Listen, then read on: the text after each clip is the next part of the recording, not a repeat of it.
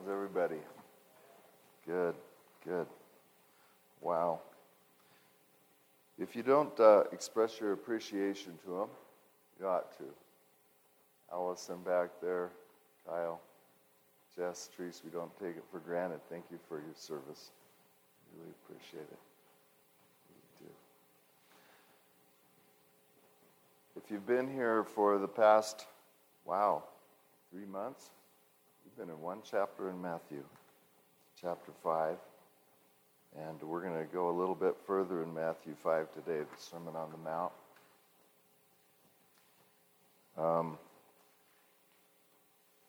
I'd like to start off just by maybe going back a few verses. 3 Sundays ago and 2 Sundays ago, we went through verses 17 and 18 and then 19 and 20. And today, by God's grace, we'll move on to 21 and 22 at least. We'll see how far we get. But I'm going to back up to Matthew 5:17 and read from there. Do not think I came to abolish the law or the prophets. I did not come to abolish, but to fulfill. For truly I say to you, until heaven and earth pass away, not the smallest letter or stroke shall pass away from the law until all is accomplished. Whoever then annuls one of the least of these commandments and so teaches others shall be called least in the kingdom of heaven, but whoever keeps and teaches them, he shall be called great in the kingdom of heaven. For I say to you that unless your righteousness surpasses that of the scribes and Pharisees, you shall not enter the kingdom of heaven. That's where we left off 2 weeks ago. Verse 21, you have heard that the ancients were told you shall not commit murder. And whoever commits murder shall be liable to the court. But I say to you that everyone who is angry with his brother shall be guilty before the court. And whoever shall say to his brother, Racha, shall be guilty before the Supreme Court. And whoever shall say, you fool, shall be guilty enough to go into the hell of fire. Let's stop there because I'm not sure we'll get past 21 and 22. If we do, we'll pick up. As is my habit, starting into this, I like to just circle back a little bit and maybe take the big view of the Sermon on the Mount. I think Nate said when we started, he timed himself reading Matthew 5, 6, and 7, and I think he said it took him 10 or 11 minutes. Does anybody remember?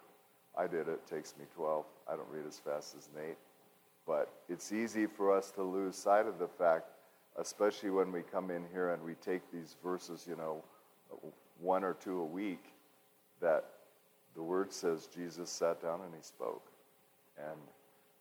And to us, sometimes maybe if we're taking it a verse or 2 a week, it might seem like sometimes the verses aren't all tied together. Maybe they're a little unrelated or maybe they're a little bit scattered, but they're absolutely not.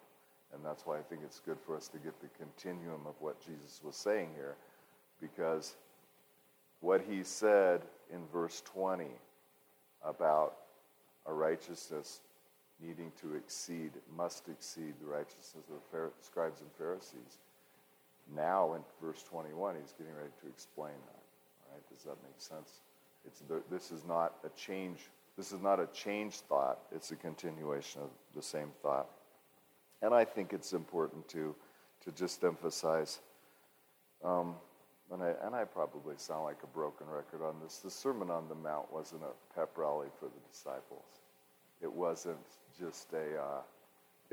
just Jesus sharing some great words of wisdom that all people for all time would admire, or maybe make embroidery quotes and hang them on the wall or something like that. These are the very words of our Lord and Savior. And they were radical. They were radical then. They're radical today. Jesus, I believe, in the Sermon on the Mount is making it absolutely crystal clear how his disciples, his bondservants, are to live. I quoted an Orthodox rabbi many weeks ago, and I just want to quote it again, not because we put our faith in an Orthodox rabbi, but because I think these words are so convicting. You guys remember this quote? Orthodox rabbi. He said, excuse me, the history of Christianity is a history of Christians trying to evade the Sermon on the Mount and avoid living to its plain meaning. And I say, whoops, I hit that thing. I'll hit below it. That's like a heart shot, you know. I said at the time, I hope that's not true of us.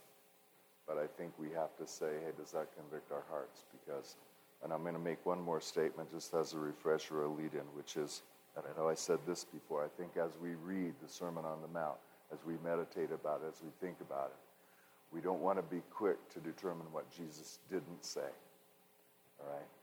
So much of the Sermon on the Mount has been explained away, well, he doesn't really mean that. Like, he doesn't really mean that literally. And I'm just saying, is there figurative language in the Sermon on the Mount? Yes, there is. But I'm saying we should take the most literal version of what our Lord said right to heart, okay? Instead of saying, well, he couldn't have meant that, Ryan. I mean, that's crazy, man. You know, he couldn't have meant something that radical. No, I think he absolutely did mean something that radical. Okay, we're going to move on to verse 21. You have heard that the ancients were told, you shall not commit murder, and whoever commits murder shall be liable to the court. Okay. When Jesus said to these people, you have heard, you can bet they absolutely had heard. They knew exactly what he was quoting. They had heard it many, many, many times. This was directly from Mosaic law. This wasn't a new word being spoken to them. They knew it by heart. They probably had it memorized for a long, long time. He's setting them up, though, as you know, in verse 22. If we just think about, well, what is Jesus saying here? He's going back, really, to Exodus 20:13, which is, you don't even need to turn there. You shall not murder. That's the entire verse. It was a command in Mosaic law. And we will turn to this one quickly. He's also in the second part of the verse when he says, whoever commits murder shall be liable to the council. What he's referring to here is a passage in Numbers 35. Actually, this is Numbers 35, verses 30 and 31. I'm going to read here.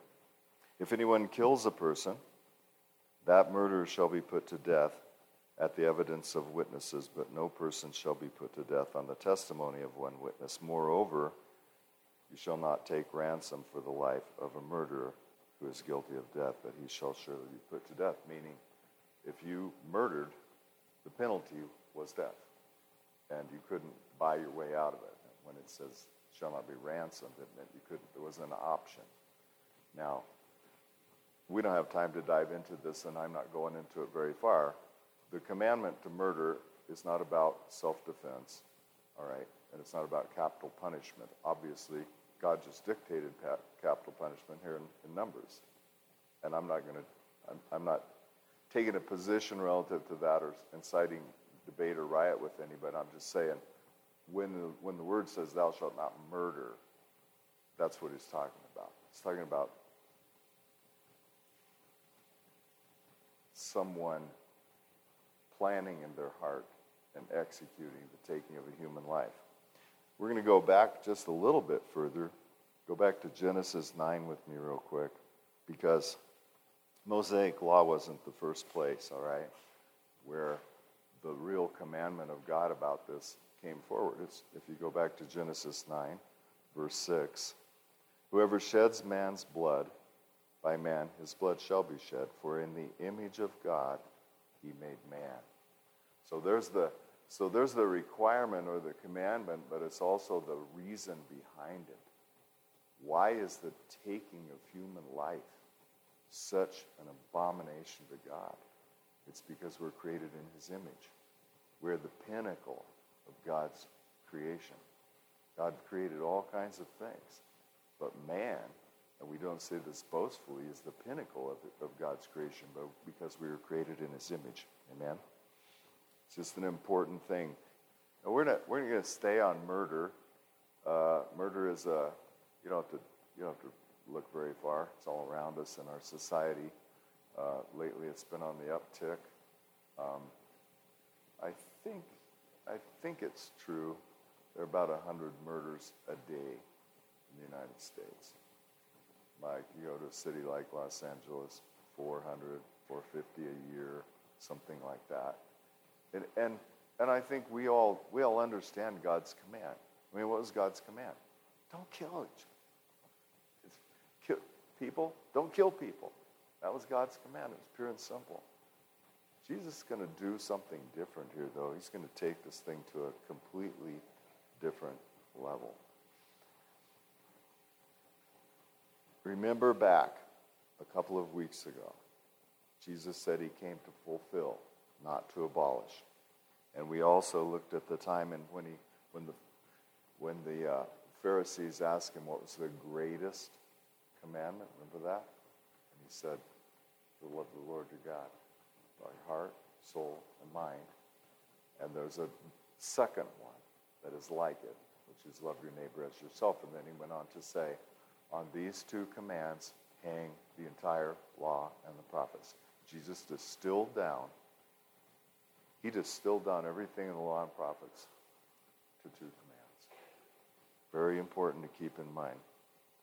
You know what? When you think about Jesus speaking on the Sermon on the Mount, for all we know, there might have been some Pharisees there that day. It says he went up with his disciples, but it says when he came down with the multitude, so we don't exactly know.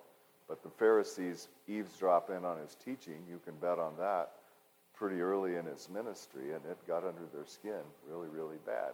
If you can imagine maybe a few Pharisees sitting off to the side of the crowd when Jesus said, I tell you, unless your righteousness exceeds the righteousness of the Pharisees, you're not going to enter the kingdom of heaven. Those guys probably sat up and paid attention and thought, what's he going to say next, Dennis? He's getting ready to say something, and we better pay attention to what he's saying. It sounds offensive to us, frankly. That's probably what they thought. We're heading into a thing here that recurs 6 times. Jesus says, you have heard, but I say to you, you have heard, but I say to you. Theologians call it the 6 antitheses because it happens 6 times here in chapter 5. We're just handling one of them today. You've heard it said, you shall not murder. At least I don't think we're getting past the first one today. You know, Jesus is getting ready to take something. When he said, your righteousness must exceed that of the Pharisees, what was the righteousness of the Pharisees? It was entirely outward. It was entirely fleshly. It was entirely prideful.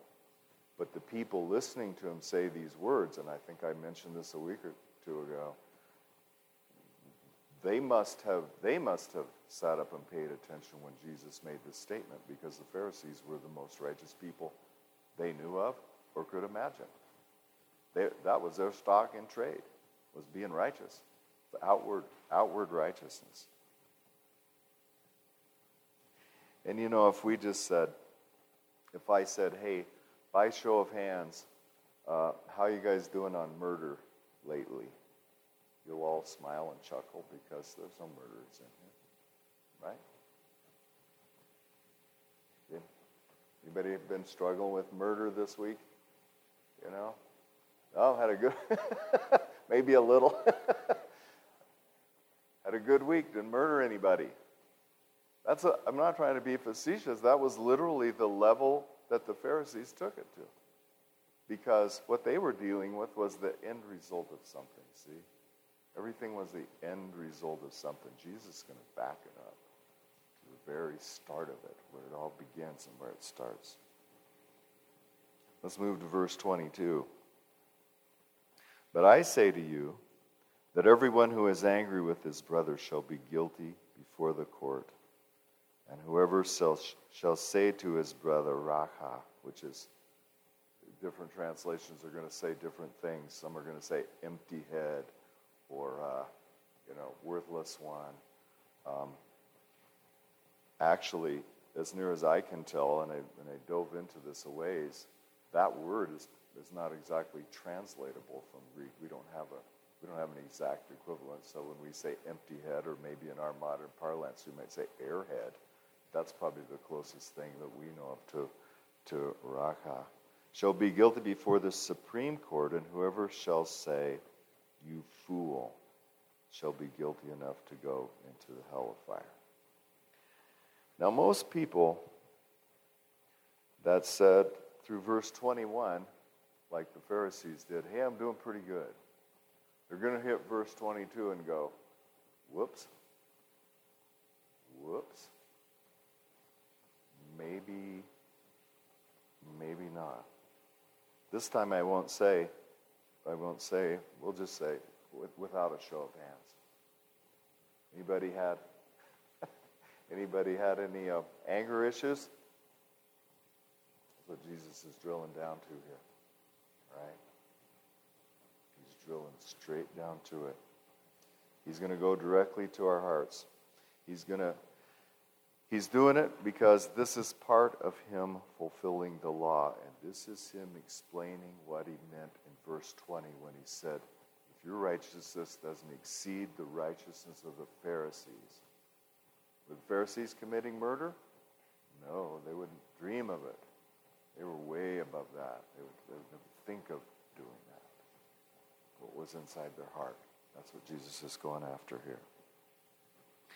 If you take this verse and drill into it a ways, Jesus said, "I say to you that everyone who is angry with his brother shall be guilty." Angry. There's really two Greek words used for anger in the New Testament. The one that Jesus is using here is well, we would spell it O-R-G-E, orge. And orge is a type of anger that's like the slow, burning, it's just there.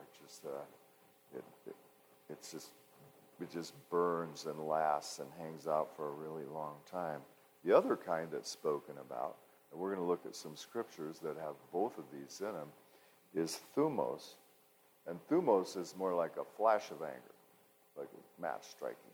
It's like 1 second everything was fine, the next second something set you off, and it flares up. Thumos is a flare-up type of anger. Orge is a slow, burning type of anger. The word Jesus is using here is that one, orge. The one that this is rolling around inside of you, and it's being nurtured and held inside of you for a really long time. Human anger takes both forms.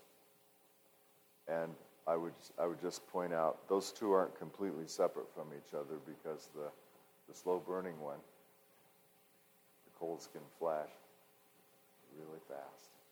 Right? The next thing that Jesus says is he takes it beyond just the anger. And he says, "Whoever shall say to his brother, empty head, airhead, raka," whatever we're going to say. What does that mean? It's an insult. An expression of contempt. It's an expression of worthlessness. Jesus is saying, you express that to your brother, you're guilty. You have to answer. And we're going to look at it in a minute, but if you notice as he's going through here, the jurisdiction level is even rising. Did you see that? Like, starts at the council, then the Sanhedrin, and the last one, when he says,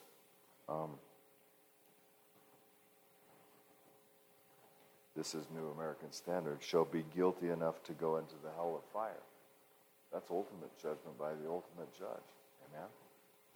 So in the Old Testament references that we read, those were like civil court, if you think of it that way.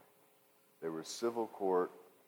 You shed human blood, you're going to be brought to court, and as we read, their witnesses are there, and you're found guilty, then your life will be taken as a penalty.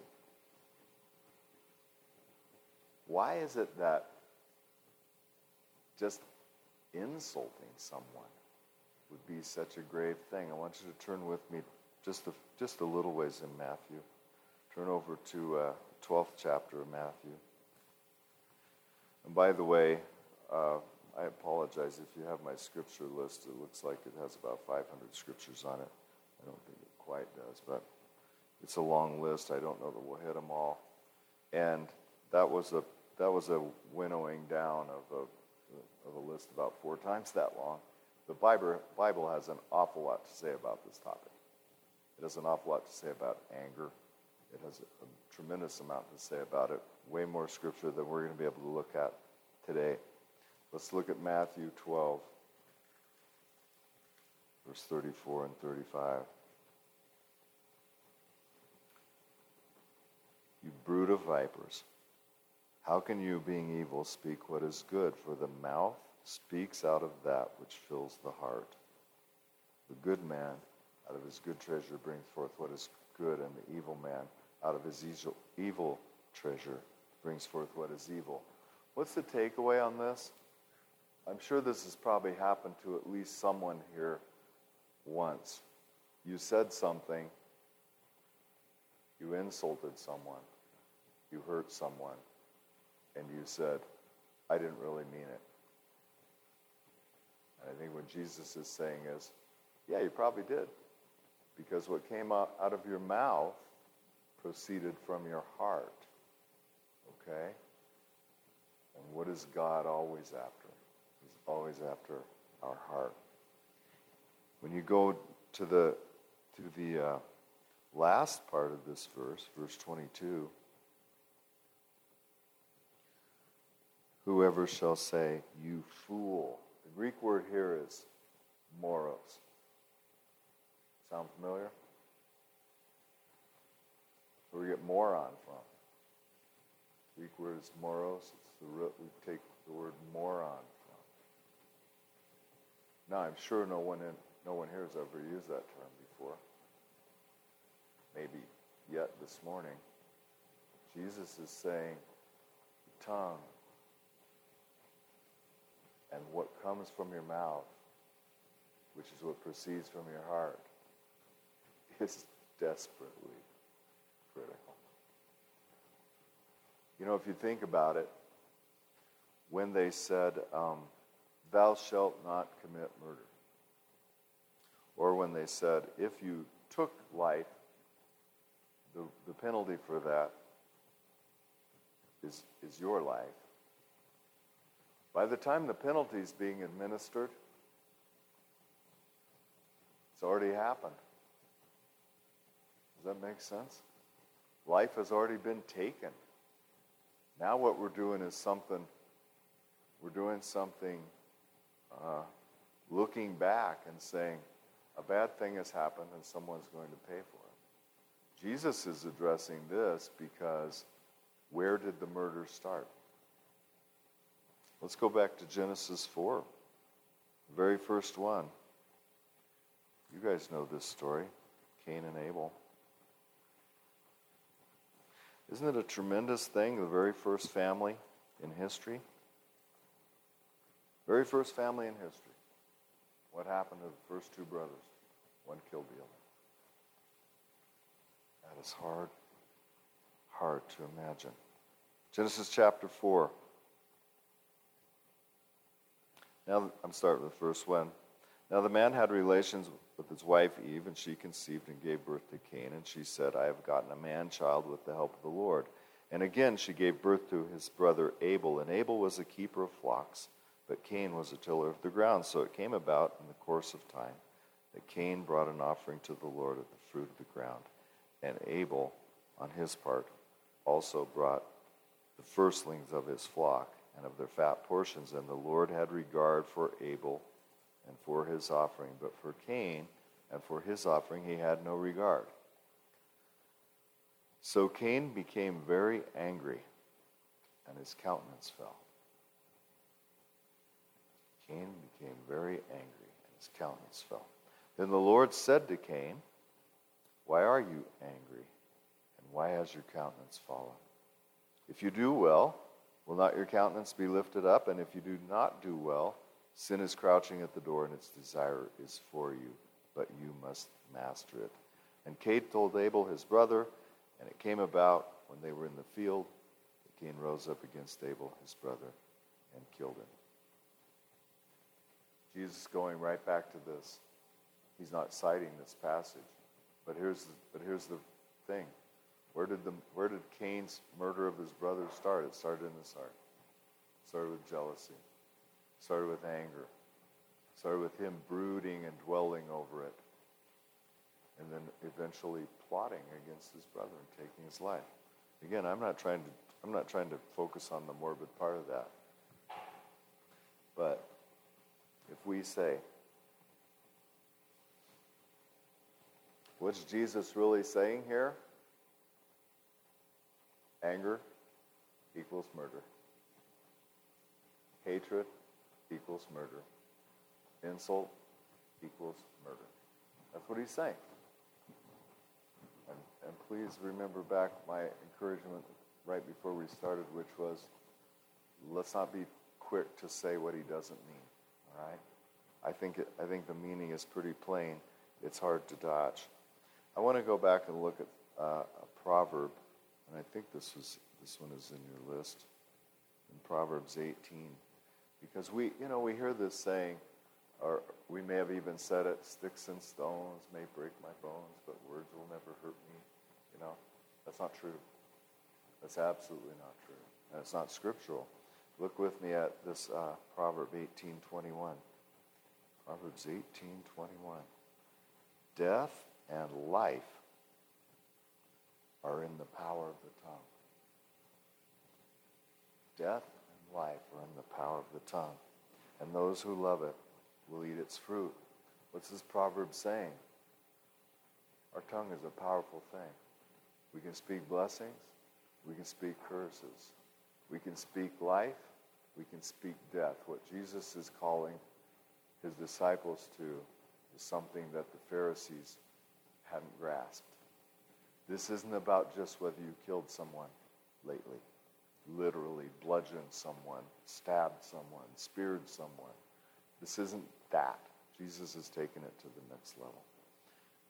I want to take you to Matthew 15. Because I want you to see what Jesus said about the source of murder. Matthew 15, verses 18 and 19. But these things proceed out of the mouth. But the things that proceed out of the mouth come from the heart, and those defile man. For out of the heart comes evil thoughts, murders, adulteries, fornications, thefts, false witnesses, slanders. Isn't it interesting? Some of those are going to be the next antitheses that Jesus talks about in the Sermon on the Mount. But what's included right there? Murder. Where does it come from? Out of the heart. It's so important to get the principle of what Jesus is saying, because I really do believe if we get the principle of what he's saying here in verse 21, we're going to get the principle of what he starts talking about in verse 27, and when he goes through each of these different. I just say, you have heard, but I tell you. You have heard, but I say to you. Jesus isn't bringing murder down to the level of anger and hatred and insult. You see that? He's not saying, oh, murder is just down here with these things you say. He's doing quite the opposite. He's elevating. He's elevating anger and hatred and insult for what they really are in God's eyes. And why does it matter so much? God sees our hearts. God is only after the intent of our heart. The things, the outcome of what we do, that's the natural byproduct of the heart. The outcome of what we do and what we say. And it's important to keep in mind the law never did, even the Mosaic law, never did just condemn the ultimate outcome. There was civil law, there was penalty for it. But what was Jesus quoting when he gave the two great commandments? And if you think, in effect, Jesus was saying, if you got this, love the Lord your God with all your heart, soul, and mind, and your neighbor as yourself, the rest of the law will take care of itself. Because if you really love the Lord God with all your heart, soul, and mind, and your neighbor as yourself, you're not going to covet things that belong to your neighbor. You're not going to take things that belong to your neighbor. You're not going to take your neighbor's wife or your neighbor's life or anything else. That makes sense? It's probably oversimplistic, but I think sometimes we can miss the simple thing. All of the law and the prophets hung on those two things.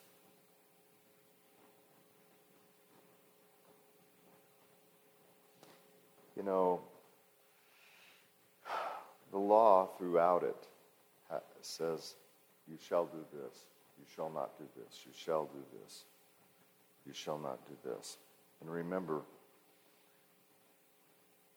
we concluded a couple of weeks ago and said, when Jesus said this, the law is not going away.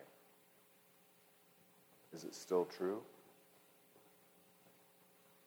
Is it still perfect? It's still both.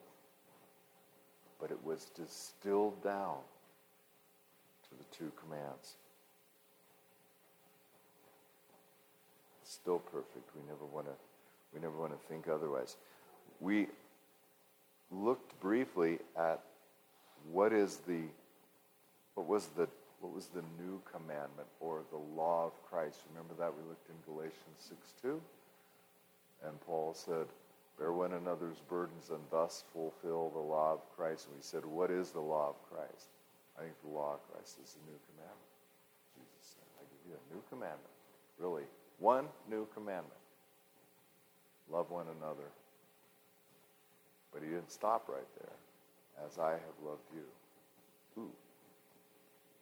He set the pattern for how we're to love one another. Does that make sense? I want to look at some scriptures about anger. That's how we're doing on time here.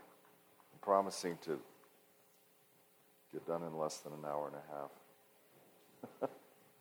Way less than an hour and a half, all right? We'll look at some scriptures on anger. Let's go to James, first chapter of James.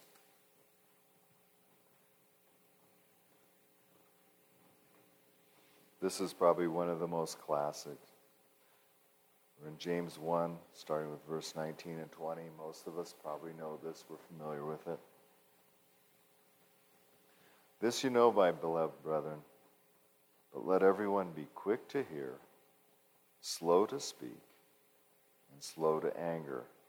For the anger of man does not achieve the righteousness of God. I'd like to insert a couple other slows in there because I think they fit right in, and I'm not being sacrilegious. We should also be slow to send text messages, tweets, Facebook posts. Especially anytime someone is tripping your trigger, all right? Because that can happen on social media pretty easy, can it? By the way, I don't tweet Facebook or anything. Ask my wife, she doesn't. I don't even know how to do it, and I'm not interested in it. But I do email and text. And there have been times when someone says something in a text, I go, well, I better wait. There have been some times someone sent me something in an email, and I wrote a response, Rick, but I thought, I better let that one sit overnight before I hit the send button. And when I looked at it the next morning, I had to reel some of it back, all right? Because why? Because people can trip our triggers. People can say things and do things that can really get under our skin. What is James saying here? Said, hey, when that's happening, slow down. Slow your mouth down. Just slow down. Because probably anything you do in haste is not going to end well. Let everyone be quick to hear. We should be great listeners, but slow to speak and slow to anger. And man, this one, and we're going to dig into this one some more just in a little bit.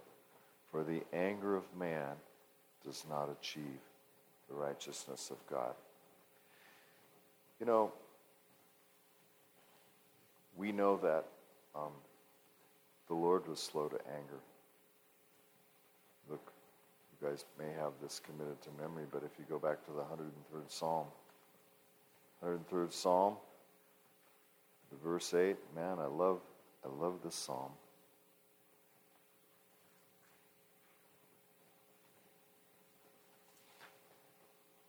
The Lord is compassionate and gracious, slow to anger, and abounding in loving kindness. Why are we to be slow to anger? We're to be like our Father. Our Father's slow to anger. Now, does he get angry? Oh yeah. We're going to look at some of those scriptures in a few. Let's go over to Ephesians first, though. Ephesians 4. Ephesians chapter 4 and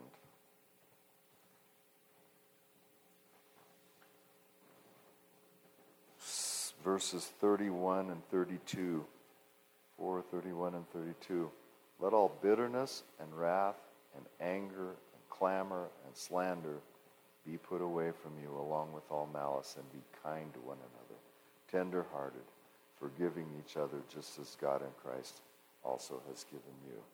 Remember, we're looking at a mere small handful of scriptures that talk about anger. I want to look at a couple of them in Proverbs. Proverbs has a lot of great scriptures about anger. I think the one I have on the list there is in Proverbs 29. Proverbs 29, verse 11. A fool always loses his temper, but a wise man holds it back. What is it when you lose your temper? That's one of those thumos flare-ups, right? Something went like that, and people respond quickly and usually in a very harmful way. Go back a couple of chapters to the 15th chapter of Proverbs. Look at a couple verses here. Chapter 15, verse 1 and 2. A gentle answer turns away wrath, but a harsh word stirs up anger. I think my mom made me memorize this when I was about 10, Ronaldo, and I still remember it, you know. That's how she nipped arguments among kids real quickly. And this was one that stuck with me. A gentle answer turns away wrath. You know, it really takes two to have a knockdown drag out, doesn't it? And if someone is firing at you and you won't fire back, pretty soon it's hard for them to keep. It's not interesting to them. It's not fun anymore. It's not engaging anymore. It's not whatever anymore because they can't get the contentious response that they were after. So much wisdom here. But look at the last part of this. A harsh word stirs up anger. Anybody here ever experienced that? Said something you shouldn't have said. It was harsh. What was the response? Anger. What did we have to do, Dennis? We had to go back and make it right, didn't we? I've been there. You have to go back and say, I said something I shouldn't have said. I'm sorry I said it. I'm sorry I hurt you with it. And I'm asking you to please forgive me. That's what we have to do. We'll get to more reconciliation here in just a little bit. I want to look at one more, which is back one more chapter. Probably right across the page from you in Proverbs 14. Verse 17, a quick-tempered man acts foolishly. A man of evil devices is hated. It's the first part of that verse. A quick-tempered man acts foolishly. Very few people can do something in a temper flare-up very quickly that they're going to look back on with a lot of satisfaction a while later. Amen? Because, why? Because they saw red. They saw red and they just did a fleshly thing. It wasn't thought through. It wasn't wise. It was very foolish and it was very harmful. You know, when we looked here at the story of Cain, isn't it interesting that God himself counseled Cain? Why are you angry? And even said to him, if you do right, you'll be accepted. Just, get over it. But what was Cain doing? He was hanging on to something.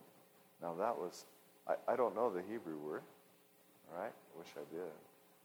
I didn't look it up. I know the Greek ones that we see in the New Testament, but I have to say, whatever that Greek word, orge, for the burning, just smoldering kind of anger, you can see it as plain as day. That's what was in Cain's heart. God saw his heart. God counseled him, and he ignored God's counsel. That's a pretty tragic story. I want to go over to Galatians, the 5th chapter. We're just continuing on in verses that have to do with anger, and boy, this is not a long list of those verses at all.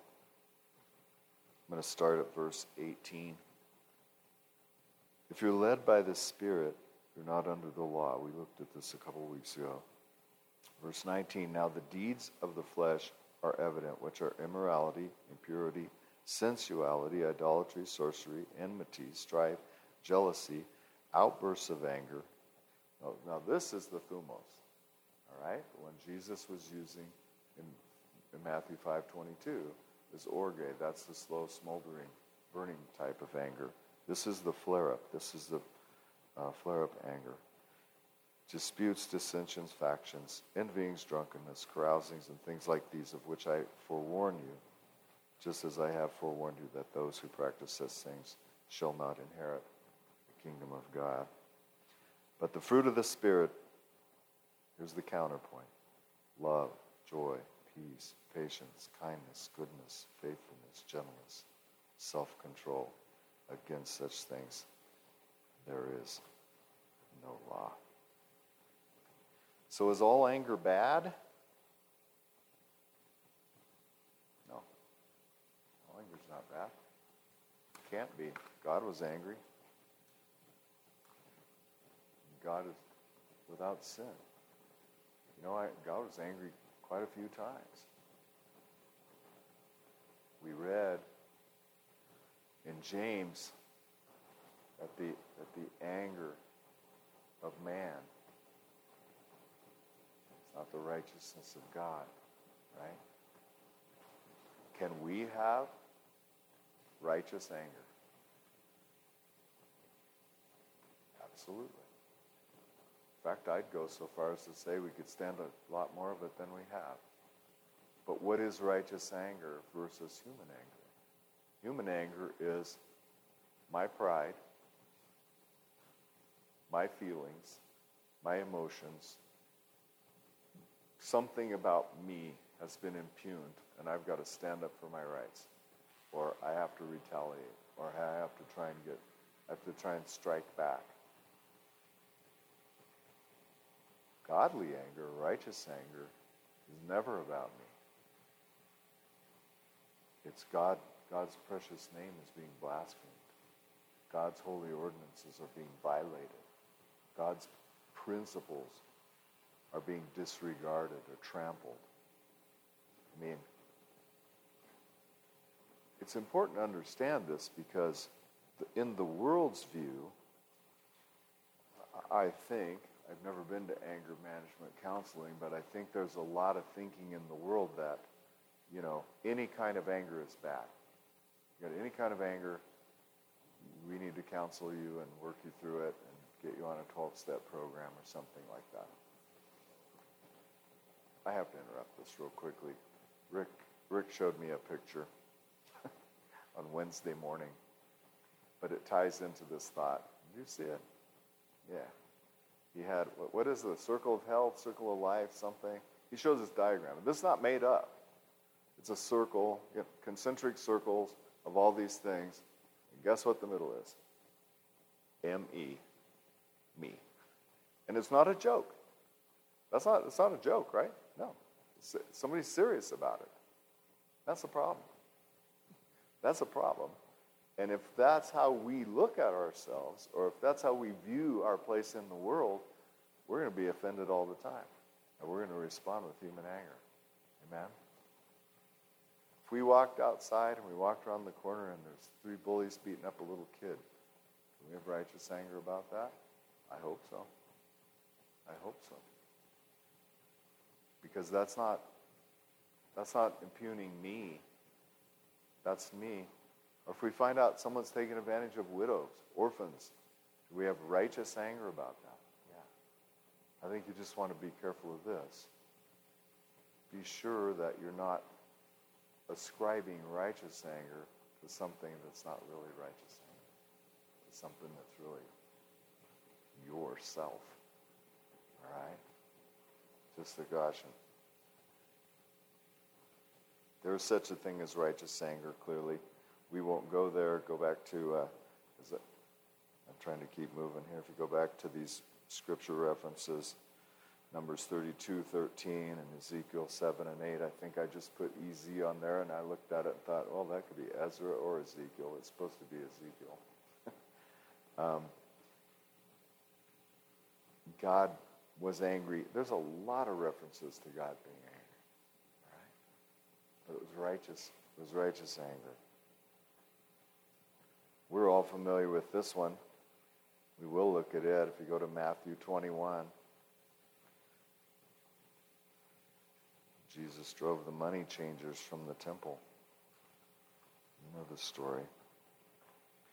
Matthew 21, verses 12 and 13. And Jesus entered the temple and cast out all those who were buying and selling in the temple, and overturned the tables of the money changers and the seats of those who were selling doves. And he said to them, it is written, my house shall be called a house of prayer, but you're making it a robber's den. Was that righteous anger? You bet it was. Jesus wasn't worried about his own rights. He wasn't worried about someone having offended him. He was honoring the name of his Father. His anger burned because his heavenly Father was being disrespected.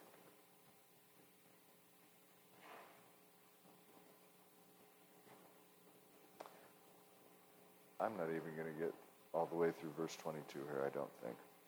I'm going to stop and tell you a quick story because it fits in here and it's so timely. On Monday evening, and a couple of you guys at Bible study on Wednesday know this, we got a call. Brother-in-law had passed very abruptly. He just turned 66. He's married to my youngest sister. And he died of a heart attack. Just like that. I was working on something, talking to someone, said, I feel kind of lightheaded. And fell forward and died. And the reason, first of all, I couldn't have picked a finer husband for my baby sister than this man. They were married for 40 years. We're all grateful for him. We're grateful for his life. He loved the Lord. He had a heart after God. He was just a faithful, wonderful guy. And there's been a lot of grieving this week, and we're not done yet because we're just going to miss him. I hunted with him. I fished with him. Did all kinds of things with him, and I just loved the man. But he said something to me that I want to interject right here one time. He made a statement to me, and he said of a spiritual mentor of his, that man taught me how to be angry without sinning. And what What he was saying in a nutshell was that in his growing up, he had not seen righteous anger walked out. He had seen anger that was always associated with tempers flaring and words being said and maybe hateful things being said. But he lived and worked and was mentored with and was mentored by a wonderful man that he just got to be with him day after day after day, day in and day out, day in and day out. And the testimony that he said of that man was, he taught me how to be angry without sinning. And our brother-in-law was a peaceful man, absolutely a peaceful man. I don't think that I never saw him angry, I don't think. If it was righteous anger. Never saw him display any other kind. And I'm not up here nominating for sainthood. We'll have a service for him on Friday. I'll also share with you, just because, God is faithful. His wife, my sister, has grieved tremendously in the few days. But even within a couple of days, the testimony of her mouth was switching from less grief and more gratitude. Does that make sense? Not bragging about my baby sister either. I'm just telling you God's faithful. Because the testimony of her mouth wasn't focused just on the loss. It was focused on 40 years of wonderful marriage to a faithful husband. Which, as she said to me, many women never experienced that, And she was bathed in it, if you will. She was bathed in the love of a faithful, caring husband all the time. I'm going to put a wrap on this, and we'll be done. I'll be done in record time, at least as for me. What are the cautions? And I don't even think we have time to go to all the scriptures. What I get through halfway, you guys can take them home and keep going. There's a lot in the Word about not taking up a reproach or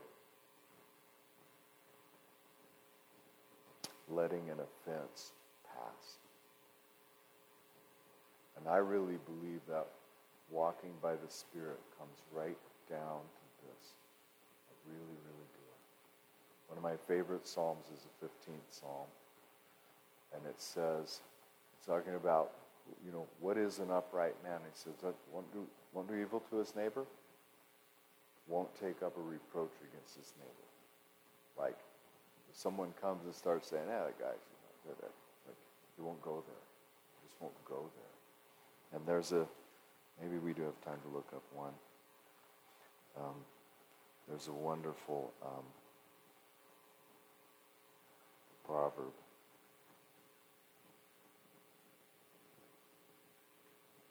(19:11). We're going to make this the last verse of the day.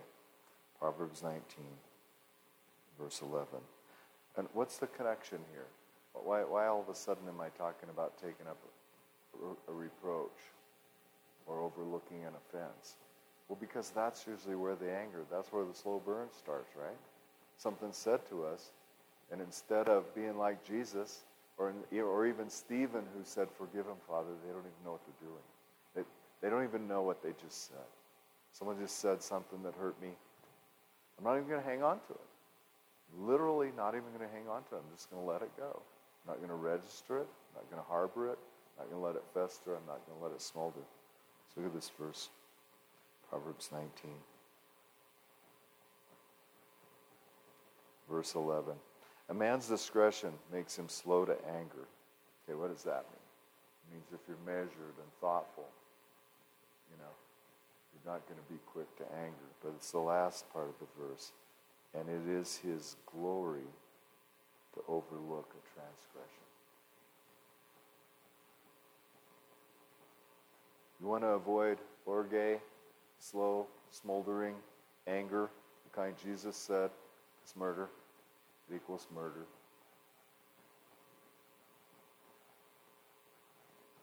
Pray God's grace and the guidance of the Holy Spirit to train you to not take up an offense. Someone says something hateful, let it go. Let it go. Don't dwell on it. Don't register it. Don't get it in your little black book. Don't make a mark on the white. Just let it go. Now there's a balance to this, and I think you guys understand that. If your child was harmed and you say, well, I'm just going to forget that ever happened, and you send them right back out into harm's way the same way, I think that there's a problem there, all right? But I'm talking about not our protection of someone else, our sticking up for ourselves, our own righteousness, our own pride of life, our own sense of what we think is right and we deserve. I always end with this. What did Jesus say? Any man would come after me, what? Well, step one. Let him deny himself. Take up his cross. What does it mean to deny yourself? Part of what it means to deny yourself is I'm not going to take up offenses. Just resolve to not take up offenses, and by God's grace and the empowerment of the Holy Spirit, that thing won't even try and get a grip on my heart, because I'm not going to allow my mind to think about it. Amen? Okay. It's almost a record, Dennis. Well under an hour. I want everyone to notice that. You want 45 minutes, you got to get one of these other guys.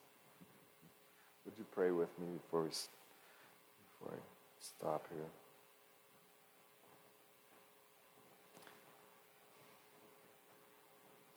Father, we're so grateful for your word. Lord, I confess to you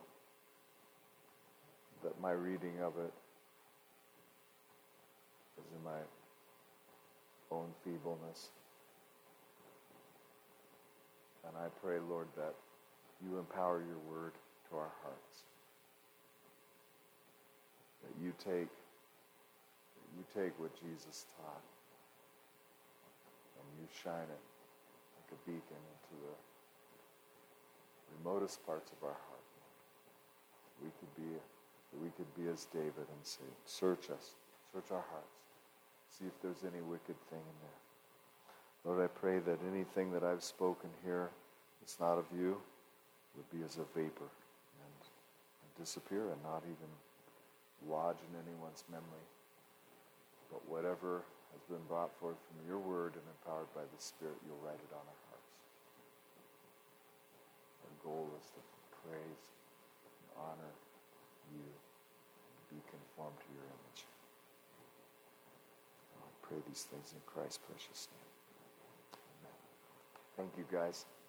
Love you all. Appreciate your patience.